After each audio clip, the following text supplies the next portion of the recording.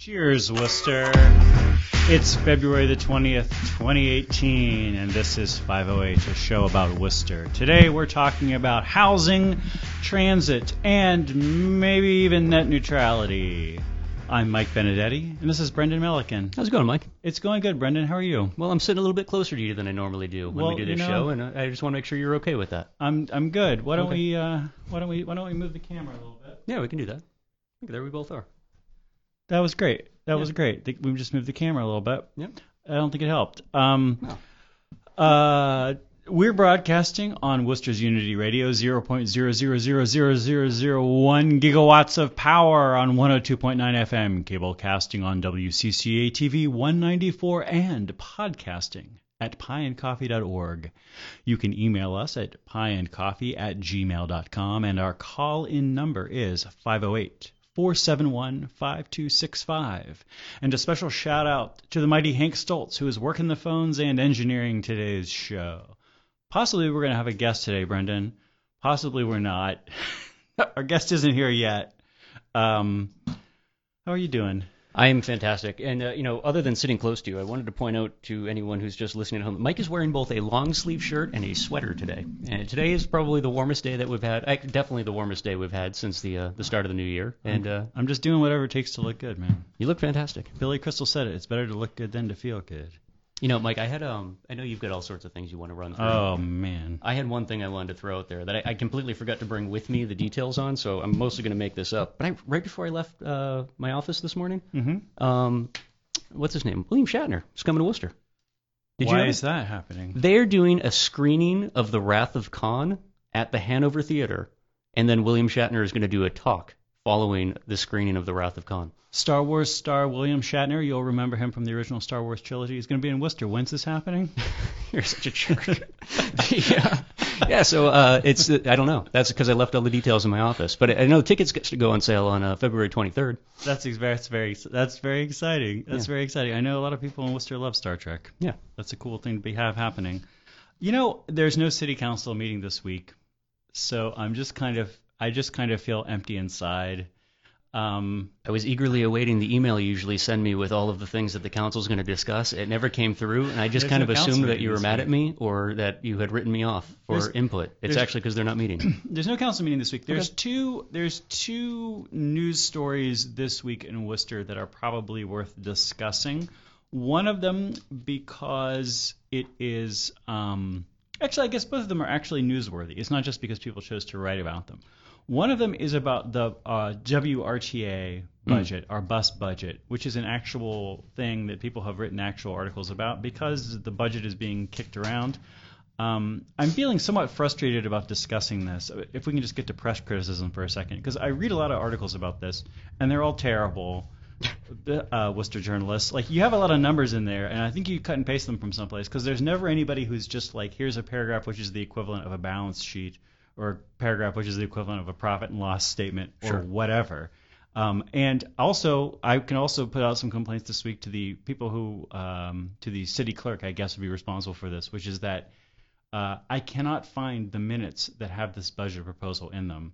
I cannot even find a notice of this meeting on the city website. I think because the meeting was last week, and now they're in the process where they're putting up the annotated version of the agenda from that, the agenda plus the minutes. Sure. And in that time frame, since there's no longer a pre-meeting agenda and there's not yet a post-meeting agenda with notes, there's nothing. Doesn't exist. There's nothing. So as of today, there's no budget, there's no WRTA, there's nothing, at least as far as the city's website is concerned. The only thing that I saw in this article, the one that you're mostly referring to here, this week's issue. I'm referring to all articles. But because all the articles there was do some bad job with the coverage numbers. Of that board meeting. Yes, that was interesting. Yes, because there was. It seemed like the takeaway from that meeting was essentially the board sitting back, and to everyone who had comments, good comments, irrelevant comments, the board basically said, yeah, we got nothing. Our hands are tied. Hands are tied. By But the law. to your point, I think there was also no articulation or no one really kind of getting into the weeds on what actually is tying their hands, which is important stuff to understand too, because it's not like Worcester exists in a vacuum, right? Like if there are, say, federal regs that need to be ironed out so that we can make some changes. Well, thankfully, we've got a congressperson. There are even 2 senators here in the Commonwealth that might be able to help us out. If there's state and local regs, like, I don't know, maybe we know some people in Beacon Hill. Maybe there are some local elected officials who could get into the weeds and maybe change things up on a local level. This, usually what this looks like is like the city, maybe the city council wants to remove a bench. And for some reason, removing that bench is in violation of a state law or rarely a federal law. They do what's called a home rule petition. They go through a whole thing. They're like, we all vote that our local state representative pushed through a thing at the state level allowing us to remove this bench or whatever it is. The city council does this all the time, basically around things as consequential as moving benches. Somehow, though, there are state regulations that are keeping us from having a functional modern bus system, but I have never seen anybody propose a home rule petition around getting rid of the state regulations that keep us from having awesome buses that we can afford. Well, and it is sad in a weird sort of, maybe it's irony, maybe it's hypocrisy. I can never really keep the two straight from a strictly definitions perspective. But in a city where we are constantly complaining about either a lack of parking or increased volume of traffic on the roads, like here we actually have, it's not like a hypothetical thing. There's actually this existing framework for public transportation that could alleviate a lot of the pressures on both of those things that people are constantly complaining about. But there's laws, Brendan. But it never actually enters. Those two conversations always exist in these separate silos, right? Like over here we'll have a public transportation conversation that usually devolves into people complaining about Uber. And then over here we'll have a conversation about how we don't have enough parking or there's too much traffic or we need to install 500 new crosswalk lights or whatnot because people are getting picked off in intersections constantly. Those two things go hand in hand. And it's like I don't know, man. That's an interesting thing. We do install a tremendous number of new crosswalk lights every year. And some of those are to come into compliance with increased regulations on what a crosswalk looks like. But we could definitely do a thing where we say maybe you can't do this politically, but you could do this. You could say I propose a moratorium on all new crosswalk construction for the next year, and for us to take every one of those budget items that would be a new crosswalk and put that money into the buses. Well, and you could say, and maybe we save pedestrian lives by doing that. And I'm happy you said that because I was about to apologize and acknowledge that I am well aware that I'm sitting next to somebody whose primary mode of transportation is walking. So I'm not being dismissive of our crosswalks. Let me just say, I'm not the walkingest man in Worcester because that would be Joe Finnerl, obviously. But next to Joe Finnerl, who's a good friend of mine, I'm the second most walkingest man in Worcester. I know all about the crosswalks, Brendan. I know all about the buses, Brendan. Let me ask you this question then. And then I'll let you go back to because you've got stuff. When it comes to Worcester crosswalks, I did notice in, say, comparison to, say, Boston or New York or whatnot. Our guest is outside. Hold on, I'm going to go get our guest. I'm just going to keep talking to everybody else and, whatever. Well, so what I was going to ask Mike, and we'll answer for him. Is in our crosswalks here in the city of Worcester, Hank, you and I are going to talk about this. So we install a new crosswalk. It tends to be a 20-second timer, right? You go to Boston or you go to New York, they almost always tend to be 10-second timers. And I've always been trying to figure out, like, what is it about Worcester that we feel it takes this much more time for the chicken to cross the proverbial road? And the long-term impact that actually has on the volume of traffic that you see. I don't know. I'll tell you two things. One is whether lights are flashing or not. Crossing down by Union Station and going across that square, I think you are taking your life in your hands as you are at many places. The second is that if I was sight impaired, with all those beeps and everything, I'm sure that they give you a course, and it is because I am a sighted person. Yeah. But it seems as if there is this lag time before the beeps start, and then what the beeps. I'd be concerned about that as well. I don't know if that goes along with the 20 seconds. It actually totally does, because when I was working downtown most recently, there was always this funny thing where if you're standing down by the intersection of Main Street and Main Street and Front Street. All right. The beeps that go off on that crosswalk. They tend to they tend to ricochet off the buildings. So you'll actually be hearing the alerts for folks that are blind from like down the street. You won't actually be hearing them anywhere close by. Mike, you actually Did I just pull my? I was going to say we are certainly still in and we are certainly still broadcasting. Why don't we take a quick break and we'll get our microphones back. All right. Thrill of a lifetime. Get your tickets and come in.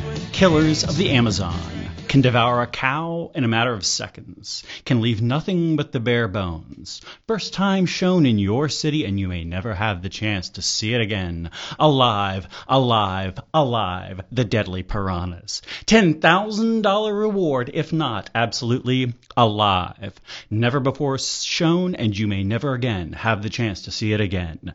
The most terrifying flesh eaters from the deep. Brendan Melican and myself, Michael Benedetti. I'm always pleasantly surprised when you spring something like that on me, Mike. Alive, I have no idea what happened. Alive, alive. Wasn't sure where that was going to go, and I wasn't even sure if I was safe at that moment in time. But that was beautiful. Thank you for that. And also, I can confirm on today's show, another one of the deadly flesh eaters from the deep, Holmes Wilson, will be on later. I thought he was already here. What happened? He's on the phone. He's still in makeup? He's probably doing an interview with somebody more important. I understand. Prioritize. I would be doing the same. We were thing. talking about public transportation until Holmes shows up, because Sure. that could be in a minute, that could be in 20 minutes. We could talk about heroin. Sure, talk about heroin. I mean, the other news story of the week. I mean, we could roll back to public transportation and talk about solutions, but did you talk about solutions yet? No, I don't. Well, then let's not do. Okay, well, We're already. I feel like we're in a bitchy, non-productive mood so far on today's show. We should keep that going. And whenever we crash from that, then we start to talk about solutions. That's like fair plan enough. B. No, I think that's the right approach. This is a news story because the ownership on a building has changed lately, and Mass Live has an awesome article today called "Heroin, Squatters, and Absent Owners: How One Worcester Developer Plans to Save the City's Worst Property." It actually is a really great story. It's a great story. This is about 1 Quincy Street, which is also known as 85 Chatham Street. How is that, Mike? What? How is that? How can one place be two places? I don't know. I mean, it's known as 85 Chatham Street. I think it might actually be one on the front of the building, Okay. but the city knows it is 85 Chatham Street. This is a building This is a building in my neighborhood. I walk past this building all the time. I know people who live in this building. And I have been following the dramas around this building mostly from my neighborhood crime watch. I can just read a couple of the relevant paragraphs from this great article by Dan Glown at Mass Live. He said this guy, Ed Murphy, just bought the building. He closed the deal this month, paying $425,000, less than half the building's $975,000 list price. And regardless of the vacancies, vagrancy, and basement drug deals, Murphy is investing in upgrades and believes he can make it work. I honestly don't think the property is that bad, just improperly managed, Murphy said. We're just going to properly manage it. In 1998, the property's owner, Chatham Street Realty Trust, received $388,000 in public financing from the Massachusetts Housing Partnership Fund Board in exchange for agreeing to an affordable housing covenant. The building would be dedicated to providing housing to low and very low income families, making a maximum of 65% of the area's median income. In 2006, the city began foreclosure on the property for unpaid taxes. Chatham Street Realty Trust came to an agreement with the city later that year, but in 2008, both the bank holding the mortgage and the city's tax authorities filed new foreclosure complaints. The city sold the tax title to the property to Plymouth Tax Services, LLC, who in 2015 sold it to Propel Financial One, LLC. This is a Texas company that specializes in this business. It has not proved responsive as city officials tried to force them to properly maintain the building. The cooperative at 1 Quincy made a Worcester Telegram and Gazette list of troubled properties in 2016. The next year, Worcester Magazine named it the worst property in the city. The trend continued through 2017. According to housing inspection records reviewed by Mass Live, the property was the subject of 19 separate complaints last year, ranging from the presence of squatters and unsecured doors to a lack of heating oil and uncollected trash. So it's interesting to me that this article is framed a bit as like, now this is going to change because it got sold. This sort of reminds me of Worcester journalist's bizarre Groundhog Day-like articles about the South Worcester Industrial Park, which for 17 years, as Nicole Apostolo once demonstrated, every year on the anniversary of whatever Groundhog Day-like day it was, there would be an article in the Telegram and Gazette which would say the blighted South Worcester Industrial Park. Nobody loves that place, but now something has happened and it's all going to get fixed. And then 12 months later, the blighted South Worcester Industrial Park. But now, and this is in recent years finally slowly begun to get de-brownfielded and developed. I feel like this article, starts off by being like, everybody who's owned this building has done a terrible job managing it. But now this guy is going to do it. I hope that he does. If there is something to be said for that, the big difference is you're going from two different parties that are not from the region, that were really just property management firms that really aren't interested in property management but title acquisition, to conceivably local ownership, which it strikes me as probably one of the biggest problems we have in housing in general in the city for or non own, property. Absentee landlords, absentee management. The absentee management and that's a relatively new thing to Worcester. You only have to go back a generation or two before you find out our three-deckers were almost entirely occupied by multiple generations of one family or various wings of one family. Owner occupancy rates were never really an issue. Never mind rates of owners being in a region, that's like close enough that like mail might get to them in a day or two. That's at least one nice change. You've got somebody finally who could potentially be responsive to both the neighborhood and the city, as opposed to propel financial services, right? Like, what's the likelihood of them coming to a neighborhood watch meeting to hear complaints about squatting or? Well, I can tell you a little bit about this because, like I said, like this is in my neighborhood, and I've lived in that neighborhood a long time. I've only been going to the neighborhood watch meetings for about a little over a year, I guess now. Both as a neighborhood resident and as someone who, because of my civic activism, am responsible for some parts of the neighborhood. Those neighborhood watch meetings are great. They're not super well attended, but the people there are a dream team. It kind of reminds me of one of my favorite pound for pound activist organizations I was ever working with in Worcester was called Real Solutions, and this is something we worked a lot around, the treatment of the poor, especially treatment of very, very poor people like homeless people in Worcester. And it was kind of a thing where, once a week or once every couple of weeks, you would get a group of 6 people together to talk about what was going on and strategize. But it would be like just the right people. It would be, you would have like somebody from legal assistance, like the president of legal assistance would be there, and the president of this would be there, and like other superstars like myself would be there, or like Kevin Kassen would be there. And so it would be the kind of thing that you would develop a certain level of trust, and you could just kind of like resolve things quickly. There wouldn't have to be a lot of stuff around like, oh, let's email this guy, and see what they say. So do we need to go to a break there soon? Oh, are we having people trying to prank call the show? If we are, we should let them through. Yeah. Okay. Good.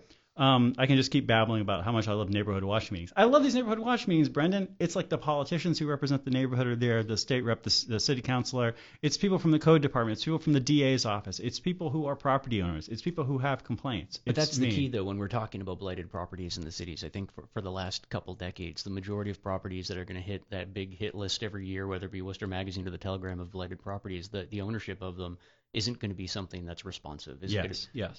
The fact that this guy is willing, and I think it's probably similar to some extent with the Albion. The Albion, right. At least you've got somebody who's willing to start off the new conversation with a news story, or like being featured, like their pictures out there, right. their name is in the lead.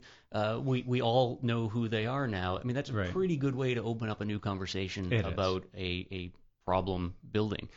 You said you're familiar with this one here, and you said people who live there. Like, familiar. I'm more familiar than anyone who wrote articles about this, but I'm not familiar with this. But I mean, from your perspective, are the people that you know living there that, like, without ratting anybody out, are they on the squatting side, or are they? Because they made it sound like there's very few legitimate tenants.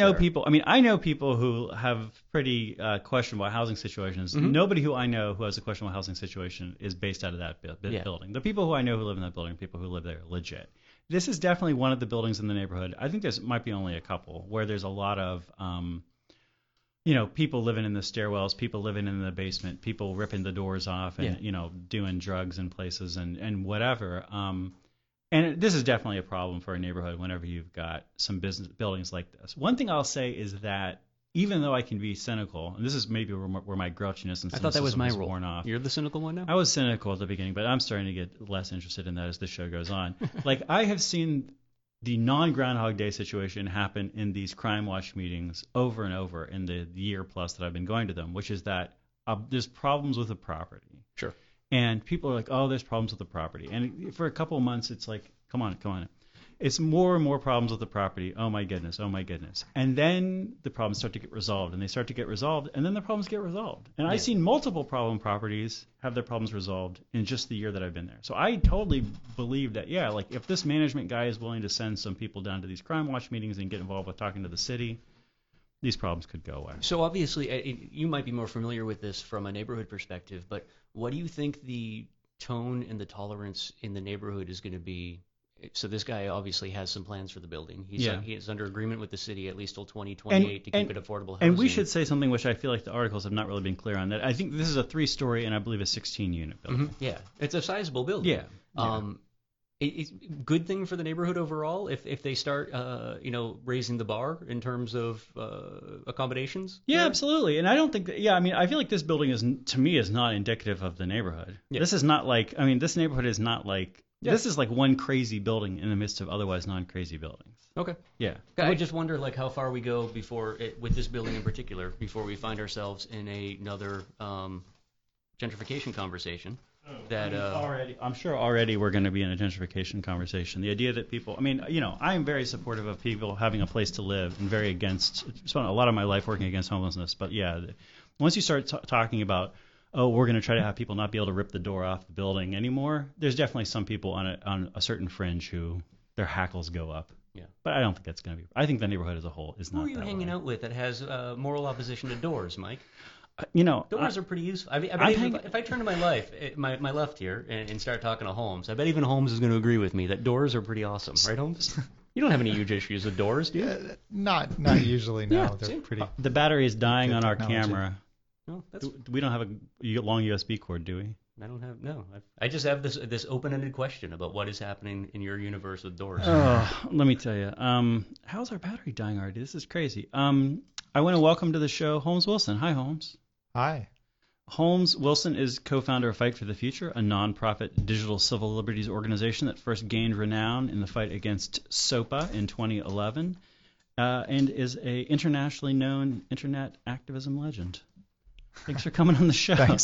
Thanks for coming on the show. And you're wearing your Free Bieber shirt. I am. That was one of the first cool things that Fight for the Future did back in the day. Get Justin Bieber out of jail. Yeah, it was a campaign we did because there was some legislation on the table supported by the motion picture lobby that was attempting to just make it basically shift the balance around copyright laws to make it so that it was the rules were so strict about posting copyrighted material online that basically anything could count as copyright infringement, even criminal copyright infringement. And it's the kind of thing where there was one law that said if you post copyrighted material to a video streaming site, you could go to prison for 5 years. And this could be you singing somebody else's song in a YouTube video or something like that. Something really innocuous. And that's something that Justin Bieber had sort of done his early promotion by. So singing covers on YouTube. Yeah, so we were thinking about what's the best example of someone who has totally violated this law in a completely innocuous way that everybody knows. And the best example was Bieber, because he came up, the way he got discovered was singing Chris Brown and Usher songs to karaoke backing tracks that were probably copyrighted on YouTube. When he was 8 or something, sounding awesome. And he and that's what got him famous. And this was a law that literally would have put anyone who did that, or would have made anyone who did that, subject to crazy penalties and could literally have put him in jail. And so we made him the mascot for the campaign and made the campaign all about Free Bieber and made a site with pictures of Justin Bieber behind bars, wearing a jumpsuit, with face tattoos and all this stuff, and made a joke out of it, but in a serious way where we were trying to explain, what the collateral damage could be of changing these relatively arcane copyright laws. The campaign worked. We got 80,000 signatures on a petition when some awesome YouTubers picked it up, and then someone asked Bieber about it on a radio show maybe not unlike this one, a radio show in Washington D.C. Bieber's on promoting his tour, And Show is nothing like this one.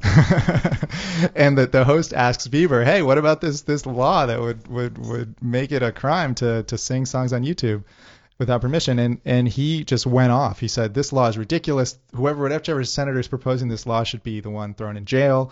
My fans should be free to do what they want. He nailed all the talking points. He's like 17 at the time or something. Right. Nailed all the talking points. In the meantime, Justin Bieber's robo-lawyers, like these folks who you kind of hire on contract to just sue anyone who uses your name in anything, were in the process of suing us.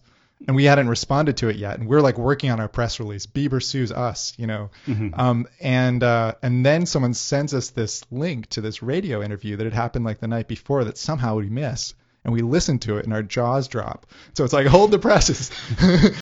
And so that was that. And then later we ended up developing the campaign in a much more serious and sincere way to inform the public about what these laws meant, to organize people around a big day of action that we called American Censorship Day, that got like big sites like Tumblr and Boing Boing and Mozilla and Reddit involved in fighting the legislation that was on the table. And then that snowballed into this really epic giant day of action that Wikipedia and basically every site on the internet that, you know, was known in any way participated in to stop in the 11th hour, right before the vote was about to happen in the Senate, to stop SOPA and PIPA. And it worked. This was just like a couple of months between sort of being like, oh no, this is coming down. Maybe this Justin Bieber thing will work, to like total victory. Yeah, total victory.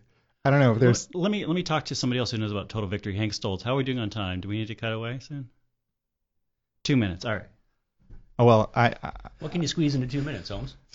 I don't know. Let me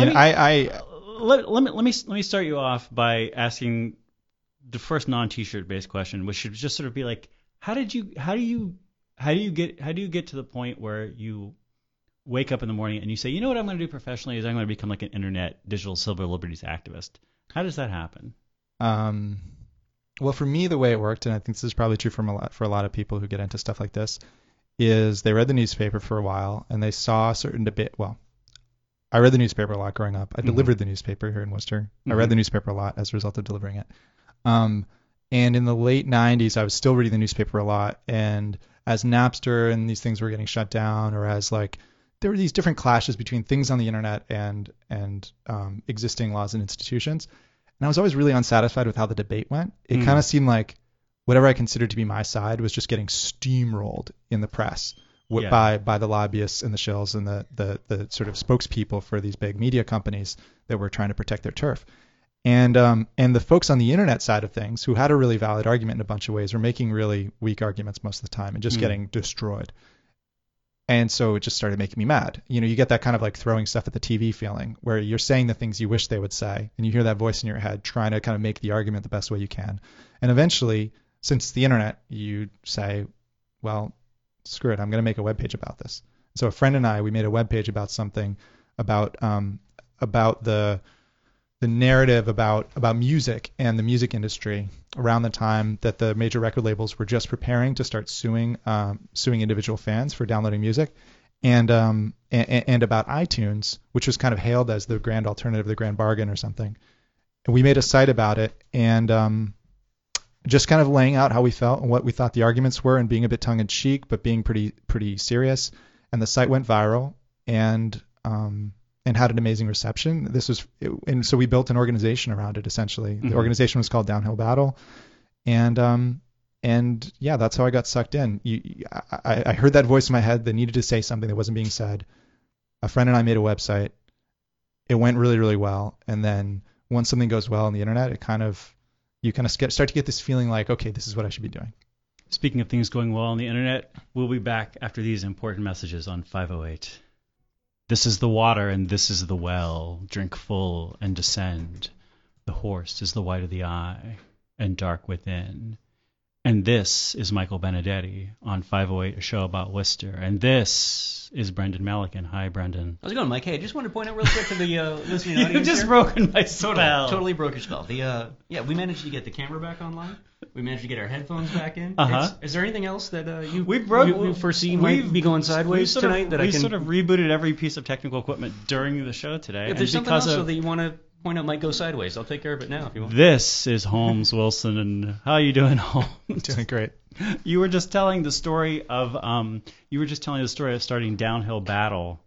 Who was the person who you made the website with for that initially? It was Nicholas Revel, who I went to high school with here in Worcester, and then soon afterwards, another friend of ours, Tiffany Cheng, joined us, and Tiffany and I ended up being the co-founders of Fight for the Future. So Downhill Battle went relatively pretty well, from my perspective as somebody who was not really involved with Downhill Battle at the time. And then you did that for a while, and then you moved on to other projects for a few years.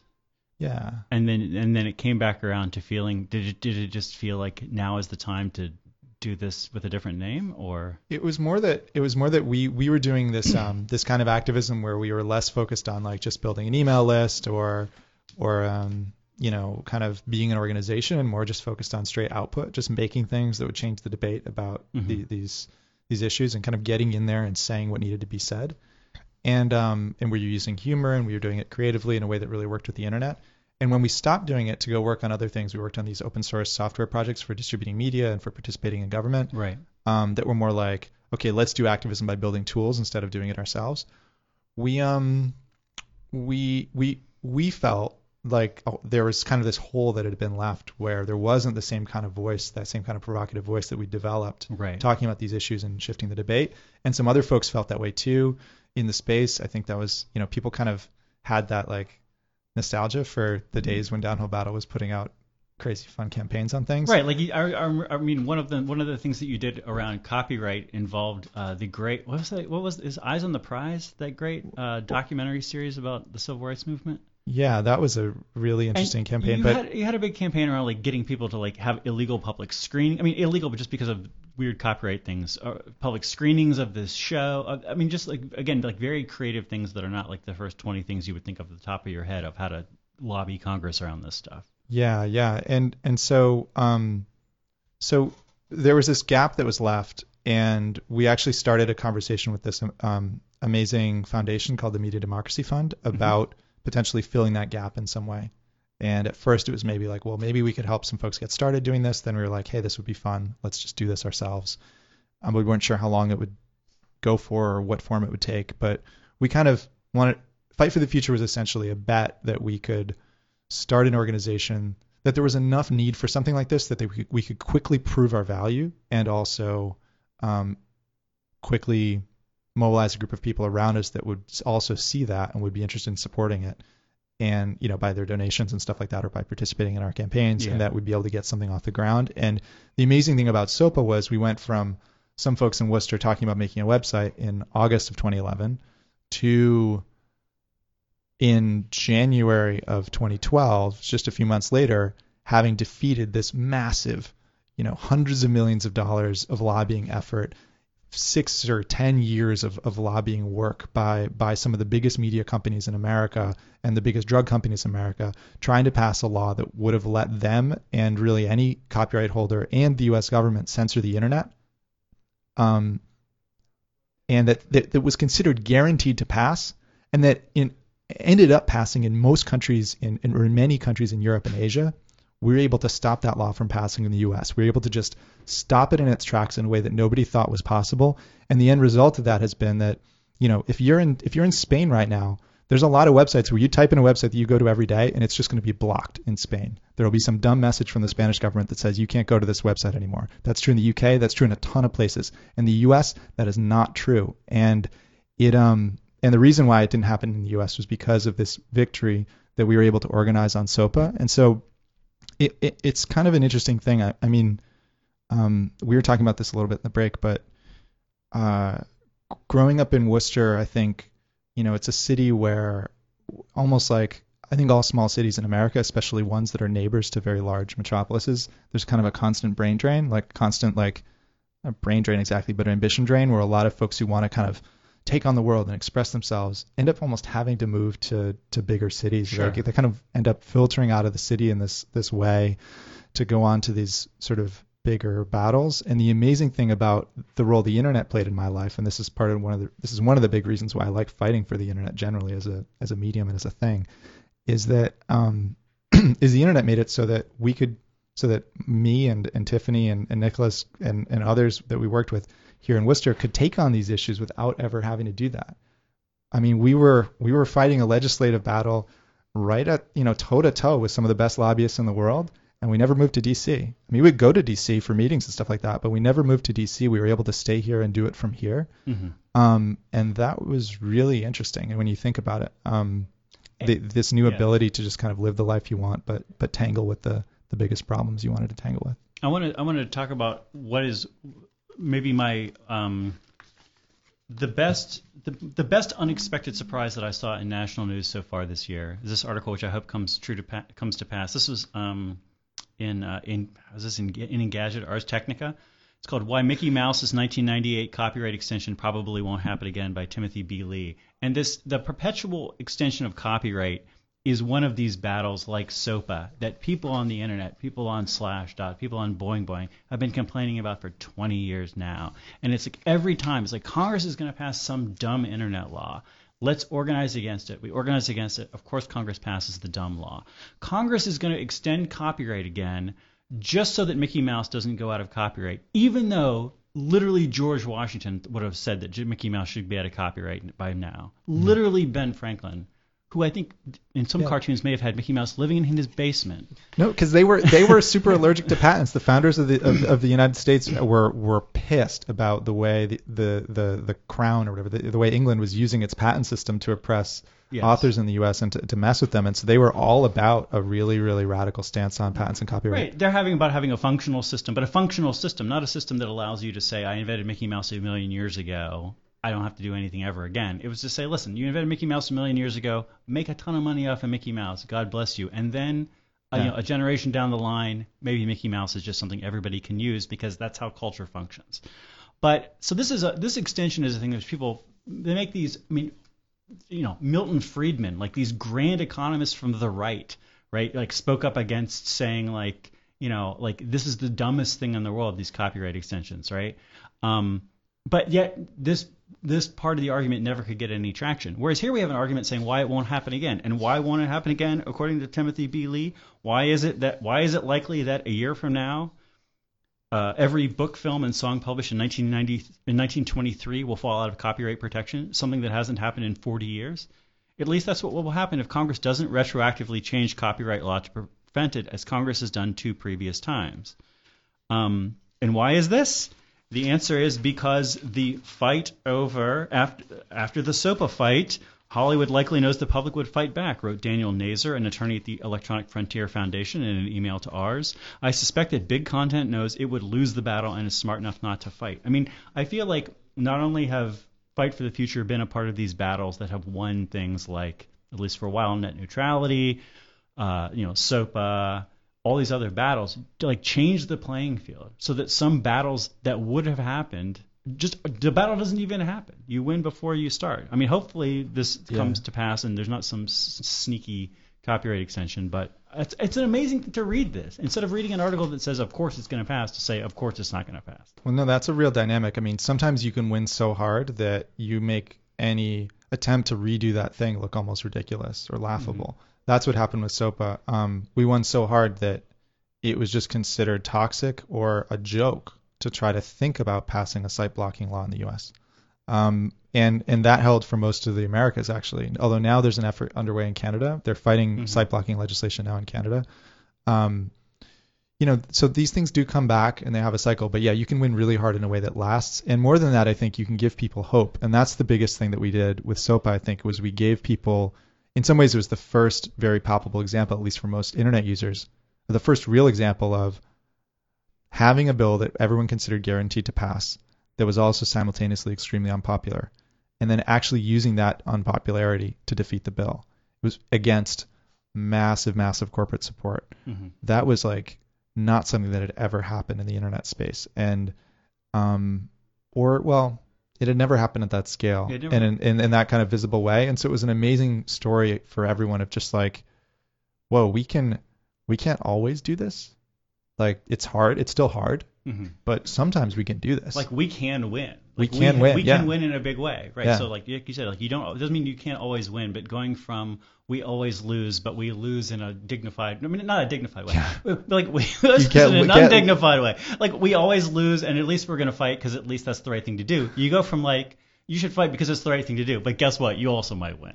Yeah, exactly. And it was a lot of the work we did on I don't know, a lot of the Fight for the Future work we did was really influenced by the book Black Swan by Nassim Taleb. Yeah, Nassim Taleb, and his whole idea is like in life you don't really know what's going to happen. Anyone who says they know what's going to happen is full of it. And so your best bet is always to create a kind of floor, like do stuff where the worst case scenario is, you gave it a good shot, but also do it in a way where the best case scenario is, if everything goes your way, you actually create some explosive new set of circumstances that totally changes the playing field and just guarantees a victory for you. Mm-hmm. And that's the kind of approach that we took to Fight for the Future, is make sure that all of our campaigns have a floor in terms of how well they'll do, but that they never have a ceiling in terms of how well they'll do. And that's really important, I think, when you're working in politics these days, because the internet is constantly changing how politics happens in ways that are mostly invisible until all of a sudden they are visible. Mm-hmm. And the internet is always making collective action more possible, more fruitful, and you never ever know what's going to work the next time around, because the ground is always shifting under our feet in ways that give an advantage to the grassroots.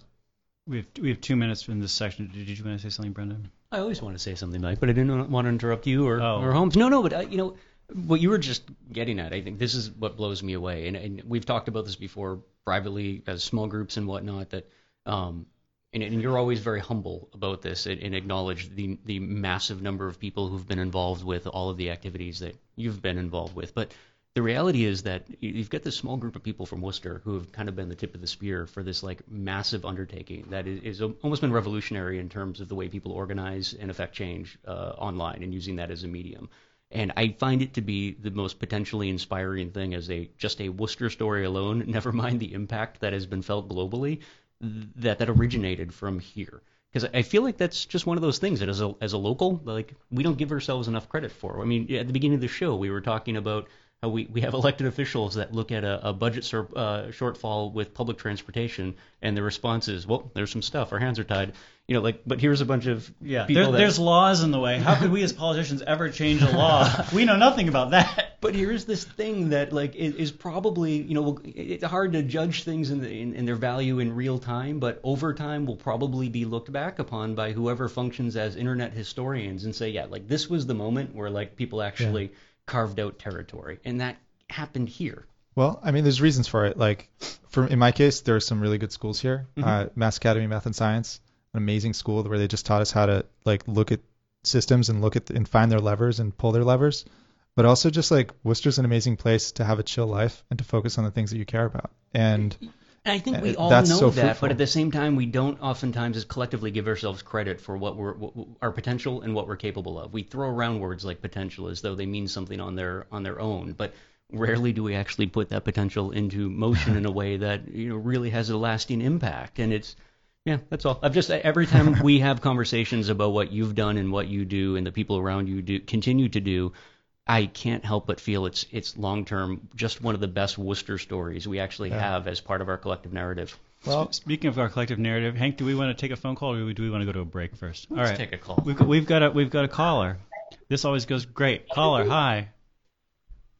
Hi. Hey, great. Hey, how's it going? I'm glad to be on this show. You're on the radio. Yeah, that's awesome. Do you have some thoughts around net neutrality and something about activism or something maybe? I'm a big fan. Big net neutrality fan. Keep it up. Keep it neutral. That's what I always say. Keep the net totally neutral. Terrific. Hey, thanks for calling in.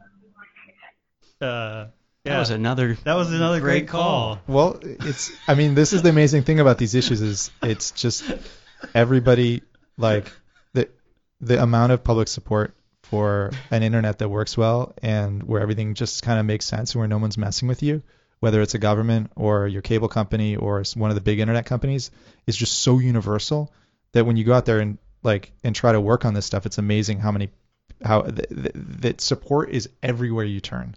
And I don't know. I mean, just to go back to your point before, I think Worcester's, well, one of the greatest, as an activist who does stunts, one of the greatest activist stunts ever, right, is Abby Hoffman throwing dollar bills off the New York Stock Exchange. Mm-hmm.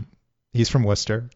There's a tradition of that kind of stuff here. You and I have had this conversation in the past, and I hope to do this someday, but my plan at some point when I'm bored and maybe really, really wealthy is I've had this idea for a one-man show that captures the revolutionary history of Worcester going back to when it was the village of Quinsigamond. Because if you can almost look at every generation from the village of Quinsigamond being burnt down to today and find a generation where there was really a massive social change or uprising that originated oddly here in Worcester.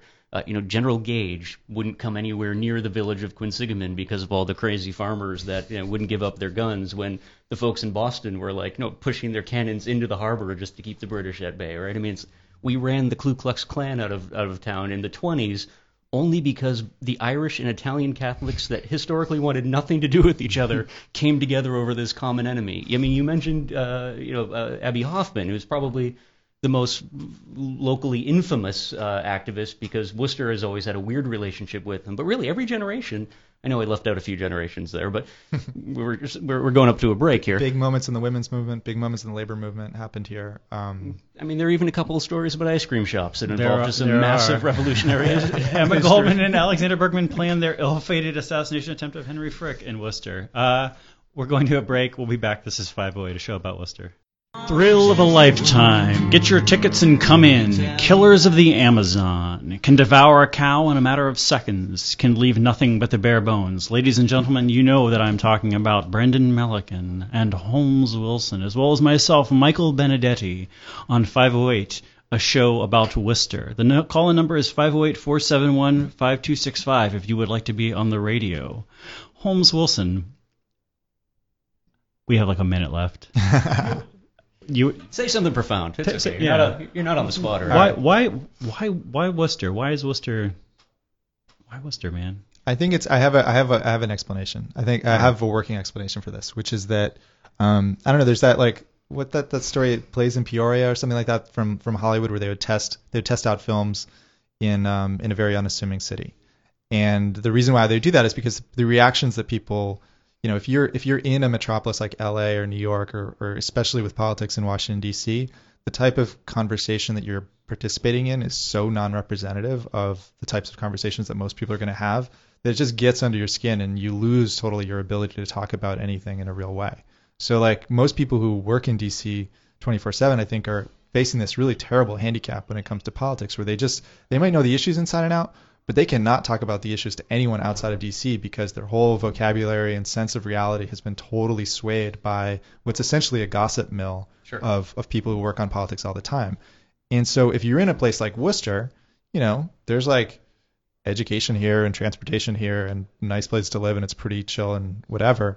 But we are not in that gossip mill at all. So if you have a conversation about politics with someone, you're having a conversation with most people, essentially. Most people in the country you're having a conversation with because you're not just caught up in some bubble.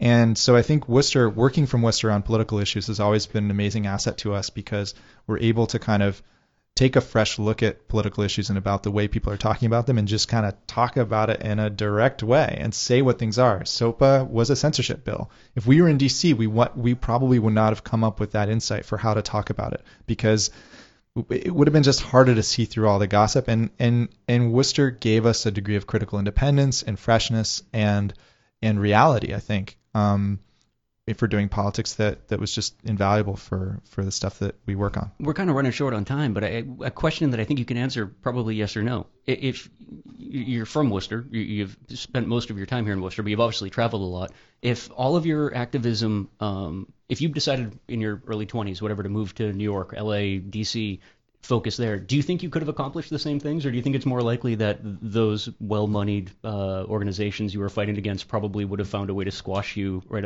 Is there something? I wouldn't have been able to accomplish anything. I would have been able to barely accomplish paying my rent. Yeah. Okay. No, that's really end show. No, that's really what I was looking for. I mean, because it's Yeah, I mean, it's almost something weird, I think, where you can organize and be an activist in a city like Worcester at scale, but because you're here, you're almost off the radar. You almost don't exist, right? I mean, it's like, who's paying We're attention? ghosts. Yeah, We joke about how we're ghosts sometimes. No one's paying attention to you unless they're listening to 508, a show about Worcester on Worcester's Unity Radio. Our email address is pieandcoffee@gmail.com. Holmes Wilson, Brendan Melican, Mike Benedetti, thanks for all of you being on the show this week. Thanks for listening, Worcester. Hank Stoltz, thank you for being a hero as usual. We'll talk to you next week. Bye-bye.